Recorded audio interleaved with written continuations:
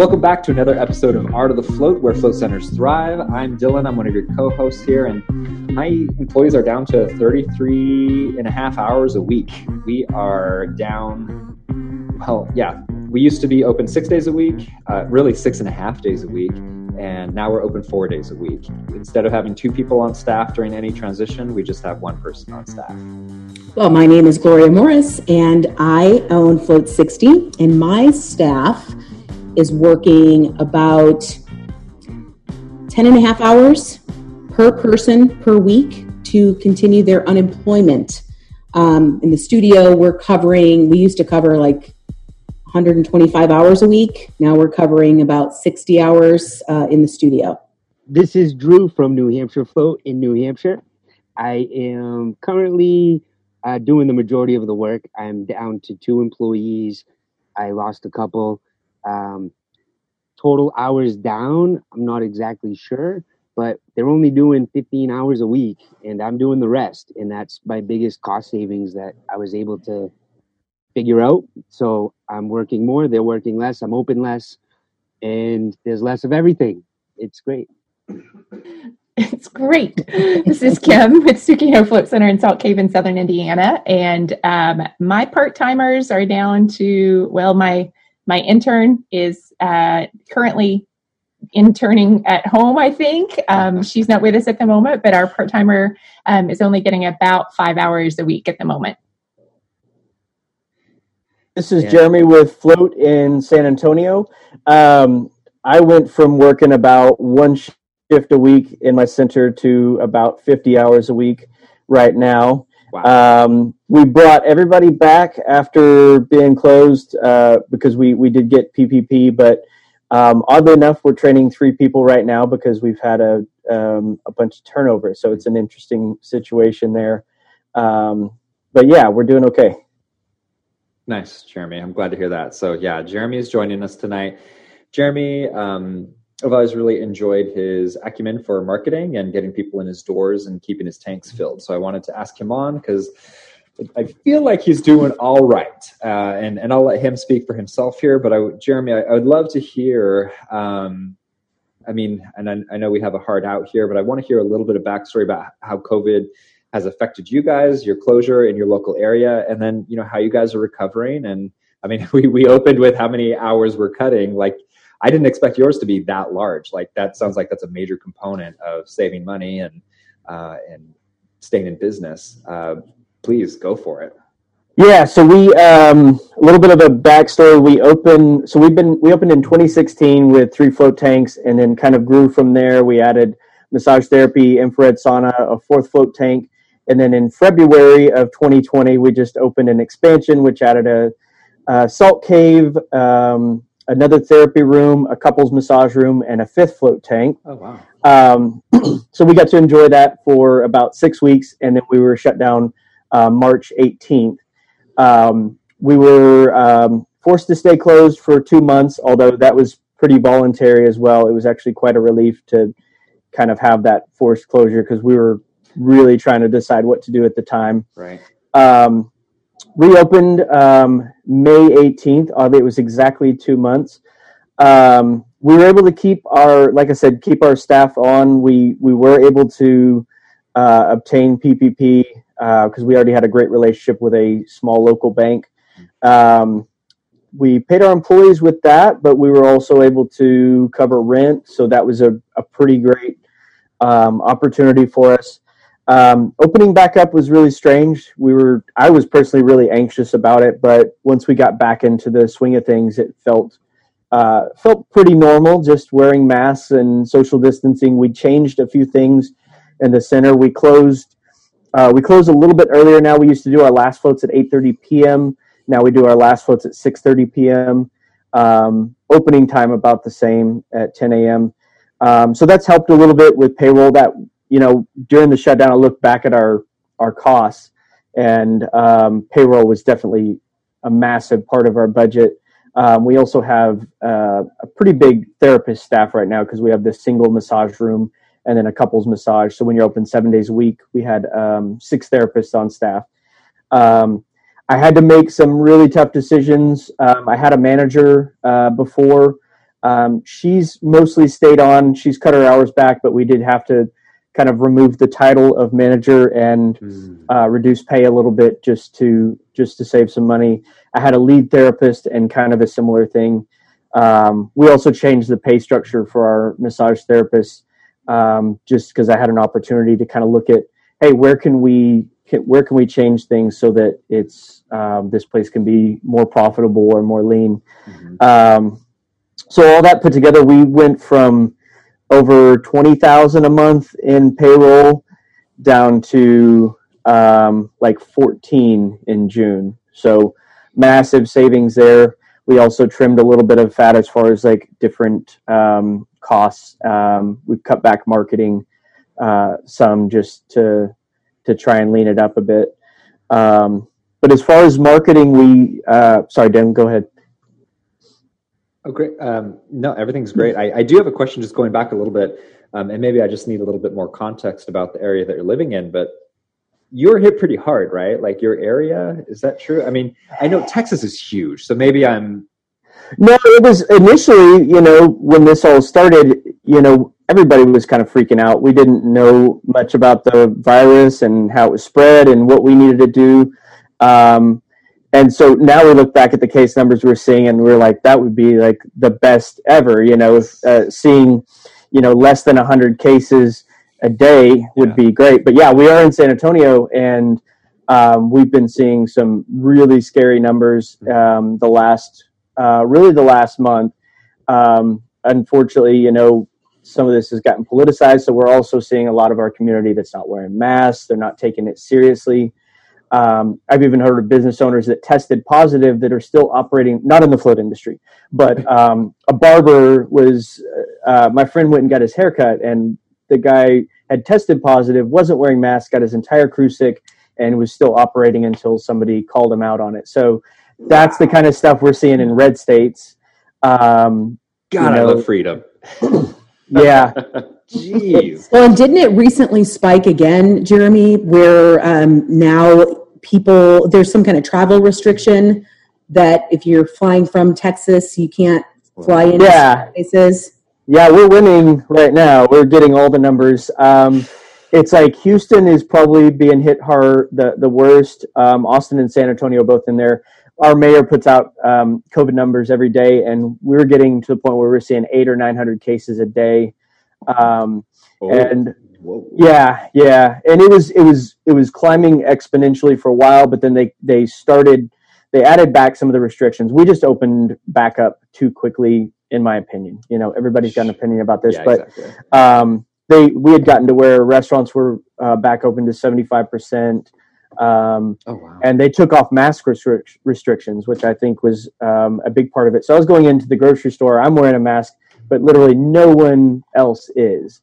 And so I think that was a big part of it. So yeah, immediately the numbers just start climbing exponentially. And right now it's kind of leveled off a little bit. We're still, like I said, we're still seeing 800 or 900, but the 800 or 900 aren't jumping to 1,600 the next day. Incredible. Yeah, the fact that that's not continuing an exponential increase is a really good sign. The governor finally required masks again, and social distancing. They cut back. They went from 75% to 50% in restaurants, I think.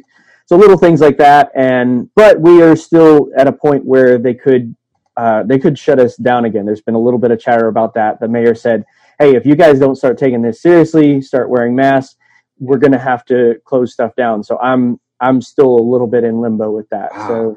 So we've talked about for several episodes the different things that we're doing to make sure our centers are like, I believe our centers are very safe as is, like by design. But we've been talking about the UVC lights that we've been installing. There are a bunch of things that we're doing. Requiring masks inside the building, changing intros to video only. Shout out to Kim doing those videos for people.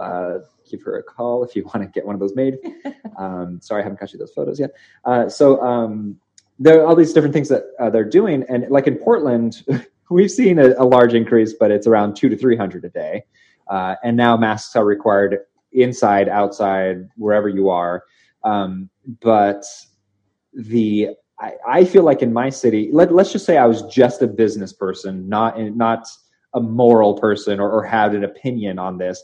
I would say what I was doing was good for marketing, right? Like this was good for my city to see that I'm doing. And I believe in what we're doing. Like I'm personally, I will just little asterisk there, say that I'm happy with what I'm doing. Do you feel like in your area that's not as necessary for the point of view of people coming in your area?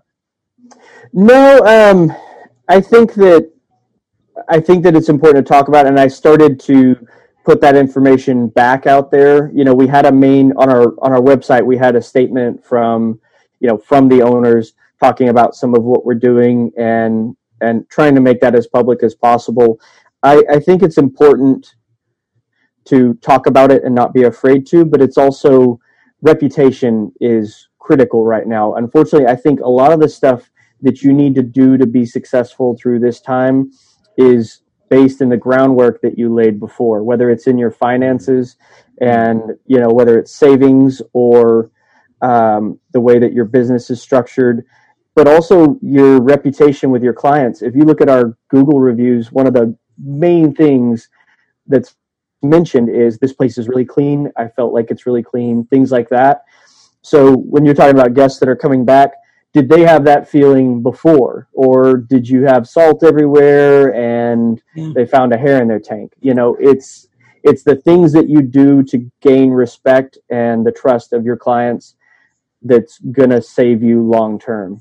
And memberships are everything. What did you do during closure with memberships? It was tricky because we had float memberships, and our float memberships are set up so that the credits roll over. And I'll explain how we've updated that. In the past, it's been forever. Now it's 6 months. And then we had an infrared sauna membership where credits didn't roll over, but it was kind of like you can come as much as you'd like while you have your membership going. So those two had to be handled differently. And I fumbled it a little bit, honestly, because we just had no idea when we were going to be back open. And I saw that some float centers proactively did that, and I think that is a respectable way to handle it. I felt like it was better to allow the client to reach out to us if they needed to pause their membership. That worked out really well with the float membership because they get to retain their credits. I should have reacted quicker on the sauna membership because they can't use credits later. So I ended up pausing all of our sauna memberships, which was only like 20 people, so it wasn't a huge thing to tackle. And we gave them their time back when we reopened. So that worked out fine. We've brought most of them back. On our float memberships, we were at about 210 before closure, and we dropped down to 180 at our lowest point. We're back up to 210 right now. So, and what that came out to in dollars was about between $10,000 and $12,000 a month. So we were actually able to pay all of our bills with our recurring memberships during shutdown. And that's why I've always been such a huge advocate of memberships. Like, I don't care what your model is in the float industry. Yeah. You've got to stress memberships with every single client, every single time, because there's seasonality. There's this kind of crazy stuff that happens, and it's your best insurance policy. Drew, did you want to debate that? Did you want to counter that? No. I learned. Yeah, it can be taught. Yeah, right. Yep. No, and I'm like the opposite, trying to, I think I said that last time, to find new ways to really focus on my members because I found them to be so important through all of this. Nice. And like, I'm adding that brain tap, only my members can use that right now, right? So little things that I can try to help out, and I'm really trying to be there more and talk with them more. And every one of them, I tell them, I look them in the eye and say, hey, I appreciate you. It really helps. And they feel that. I can tell they feel that. I mean it, and they can tell I mean it. And they like to float, and they say, I don't want to lose this either. I've heard that so many times. I don't want you to go out of business. I want this too. So mutually beneficial for sure. Yeah. What other expenses did you focus on? I mean, obviously payroll is a huge one, but what other things did you look for first, and what would you recommend to other people? I think something that I did do well is I reacted to the situation as quickly as I could. And so as the day I found out things were shut down, I went and looked at, my expenses, and I just went line by line and said, if this is a monthly expense or even our electric bill, how do I trim this down to either nothing or as little as possible? So the next day I was at my float center, I was, shutting everything off. I lowered the temp in my tanks, and our electric bill went down from $1,200 a month to like $200 when we were not there. That's a significant bill. Yeah. Wow. No, that's even more than we pay in Chicago for, I'm not sure what the size is, but that's a lot of money. Yeah, once it starts warming up here, our AC has to run all the time. It's 107 here today. That's great to have like blizzards all the time. We don't have to worry about the heat. It's so nice. Yeah, it's convenient. Very, very interesting though. So as you were doing that, did you call all these individual vendors or, were they just like subscriptions that you canceled? It was pretty much exclusively online. I didn't really have to talk to anybody. I didn't even bother hitting up my landlord because I know that's a dry well. So we never got any assistance other than, the PPP. But it was mostly online stuff. And we had things like we were using Spotify for some of the music around the center. So I just turned that off and I was like, we'll get that back going when we're bringing in money. But I just feel like I talked to so many business owners that were kind of frozen, and I don't know if it was just the stress and anxiety of the moment. They just didn't react to in a lot of ways that they could. And it's like, even right now, I'm changing things constantly to try and figure out new sources of income. With our expansion, it's really worked out well because we have these alternative sources of income other than the float tanks, which this is really, really strange, but our massage business is the best that it's been. And floats are slower, but our massage business is just blowing up. I have no explanation for that, honestly. Our salt cave all of a sudden is full. Wow. And it's crazy. We reduced our capacity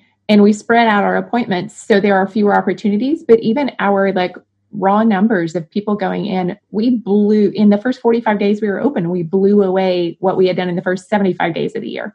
Blew out the water. I get that. I understand why the salt cave might be attractive right now, but I am really curious. What is your theory about massage? Because I don't want anybody touching me right now. I'm really surprised, which I love massages all day long, and it's hard for me to let that go. But what's your explanation for that?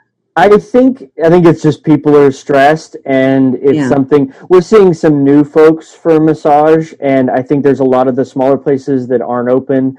We have therapists that do a technique called ashiatsu where they massage with their feet, and one of the main ashi places in town hasn't opened back up. So I'm seeing some of her clients. But yeah, I got a message today from one of our contractors that the Massage Envy, one of the big chain places, she said, I didn't get any appointments today. And we weren't killing it, but we had 3 for one of our therapists. So it's really strange. And I think part of it is definitely that we have a killer massage therapist crew right now. That can fluctuate, but the ladies that we have right now are really amazing. And just people being really stressed and going to something that's familiar, whereas floating is something new for a lot of our. Oh, interesting. Yeah. I have one other question, Dylan. So you talked about the PPP and the fact that you use that to pay your team right away. Did you also have the challenge, like most of us are having with employees, that it's better for them to not work because of the stimulus? How did you handle that? And did you, find that in the beginning people stuck around and then left? How did that all work? I initially handled it with ignorance. I had no idea that was the case. I can't say whether or not I would have made that decision, but I actually, we've actually never had an employee file for unemployment, and I've never been on unemployment. So I really knew nothing about it. And in my head, I thought that because Texas is also, like I said, it's a red state, so our unemployment is not as good as or as lucrative as some of the other states. I actually thought the 600 was monthly, not weekly. And so, yeah, when I found that out, I was wrestling with some guilt because I realized that, yeah, they would have been better off financially going that route. I had no idea. And so, no, they all stayed with us. And Wow. it was really odd though. This thing happened where I brought back my entire crew of like 12 people between massage therapists and float staff. And then for the folks that helped me with front and back of the house, I've lost almost the entire group. So I'm currently training 3 new staff members because it's like everybody's life just got turned upside down. I had one move away. One just graduated, so she went on to her new career field. Actually, that happened with 2. So I think it was mostly timing, but it was also just everybody. I had one just recently that she wasn't comfortable just being around people at all. So she got a call center job working from home. Oh, wow. Interesting. So it's a little tough right now, not having that senior knowledge and also not wanting to be there, every single day. I think I answered your question somewhere in there. Yeah, no, absolutely. Absolutely. Yeah. $600 a week, but it stops at the end of July. They're talking today. Well, I read an article today that there is something coming, some kind of modification. We talked about this on a podcast a couple weeks ago that, some theories are that they're going to do an incentive to go back to work, but the word on the street is that they're going to do a gradual reduction from $600 a week to $400 to $200 to kind of wean people off. I guess, by percentages, if it goes to $400, like 63% of the people still will be making more than they are working.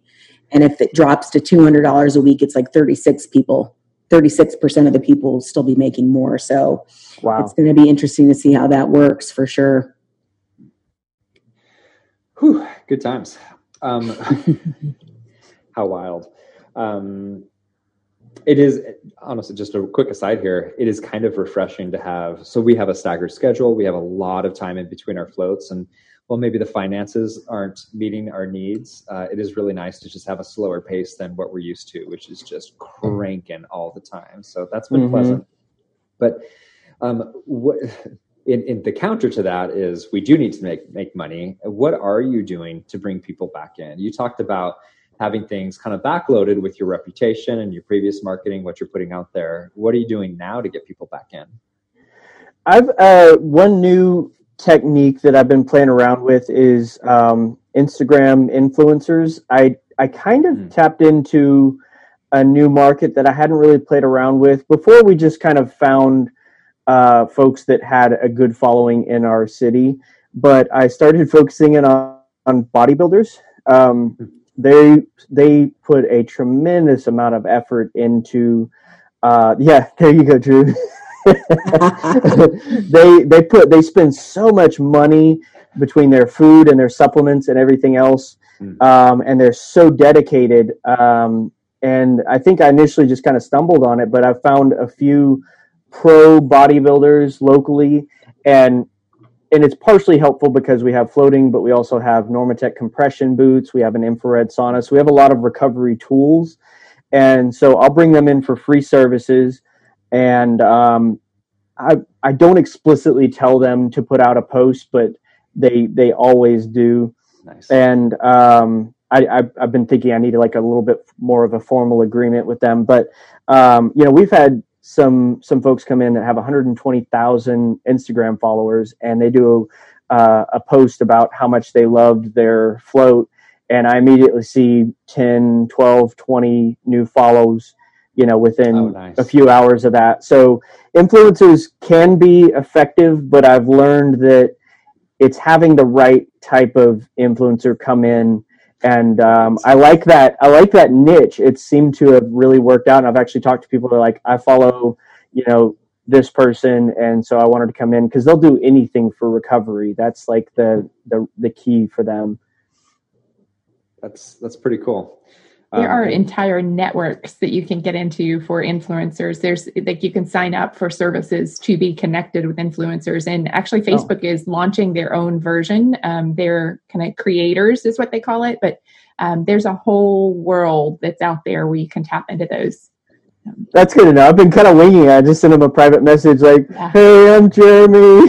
That's, you know, I think that's the better way to do it though, honestly, Jeremy, because I wonder, with all of these services now that you can get for these artificial influencers, you know, I think at some point, you know, it's going to lose its genuine influence, right?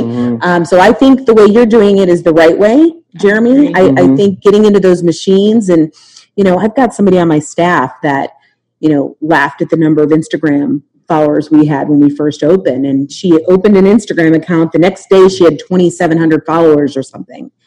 And I asked her, I said, you know, how do you feel about that? Because, you know, those aren't genuine followers, right? So do you think that's the way to go? Is that what we should do, is just sign up for that? I mean, I'm torn about that whole thing.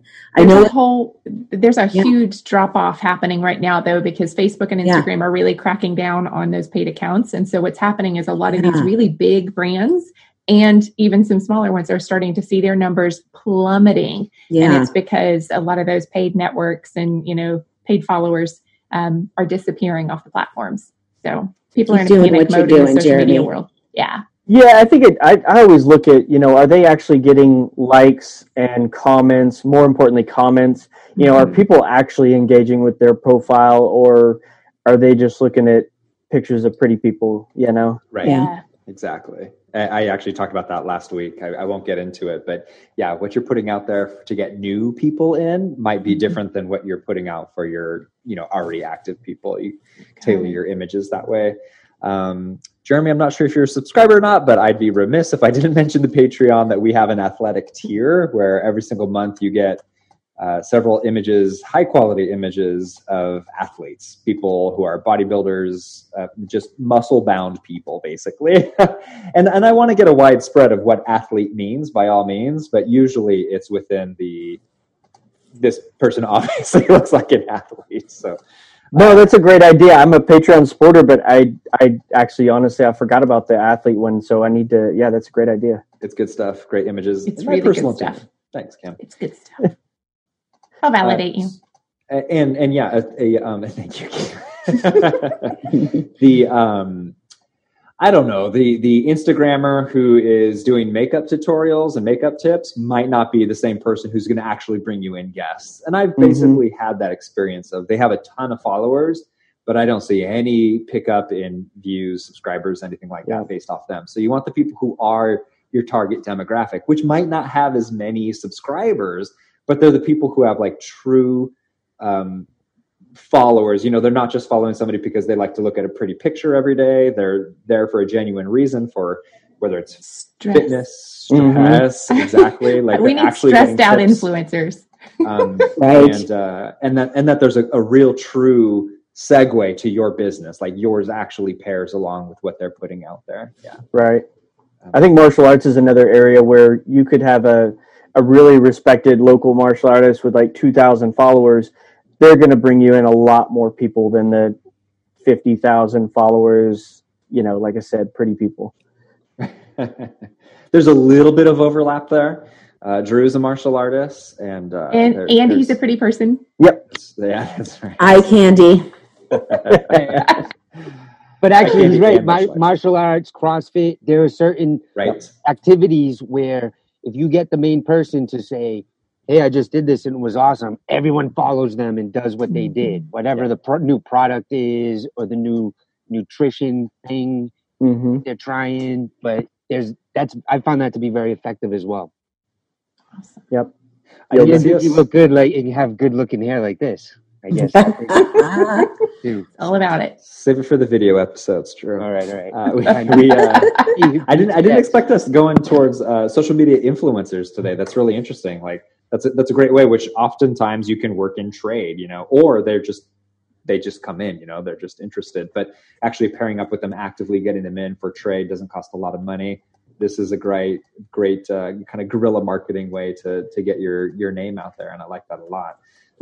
Especially, I think Facebook is so powerful, but God, I hate them. I hate Mark Zuckerberg. I hate what they do. I think they're disgusting. Yet, how should I reach people? So pairing with your community, although they're posting on Instagram and Facebook, but at least you're not giving your cash directly to them, just your personal information. So that's some good insight that I didn't anticipate tonight. Does anyone else feel like the new Pages app is worse than it was before, and it was garbage before too?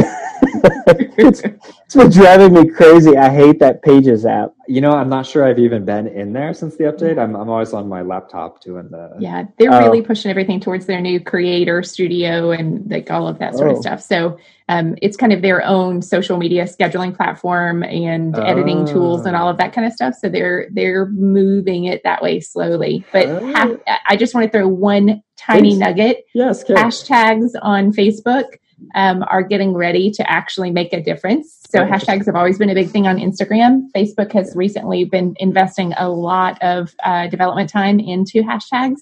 They're starting to push it. And if you have something that's hashtagged, there's little reminders of, click this to see more. So they're starting to really push it. So start stepping up your Facebook hashtag game. It's good to know. It's always interesting. Like Facebook we're big into VR, and that didn't take place. And maybe it will down the road, but there are all these things like it's the next app, it's the next this. But that does seem like an easy one to put out there and potentially get some good bang for your time. Groups and hashtags. It's their big stuff this year. Nice. Good. Anything else anybody want to share before we close out? I'm so happy to see you, Jeremy. It's just really awesome to see you. Yeah. Thank you. Well, obviously, we're cutting that for time. We're cutting that out of the show. Jeremy, it is always truly a pleasure to see you. It really is. It was great to see you in person, and it's pretty decent to see you over Zoom, too. But it's good to see your face. Thanks a lot, y'all. I hope I said something that was helpful. I think so. Yeah. Thank you very much. Definitely. Before we go, I want to say a couple thanks. One is to Floataway for supporting the show since day one. That was just crazy. I really appreciate it. I want to thank Float Buoy for supporting us as well. Check them out for more marketing. You want that marketing assistance? Now's the time. They're doing great work. Get your monthly dose of social media, email, content to get out there, blog posts to help your feed, help that content drip. And let's see here. What else? Thanks for listening. My gosh, really appreciate you. Yeah, you. I appreciate everybody supporting us on Patreon. Yeah, that's you too. I appreciate you. And thanks to Kim for not only being a host here, but also for taking show notes live, which I'm sure I could not do. Thanks to Gloria, Drew, and again, Jeremy, thanks for joining us. Really appreciate it. Until next week, cut those hours and stay boots on the ground, and please try to keep your float center open if you can. Talk to you soon.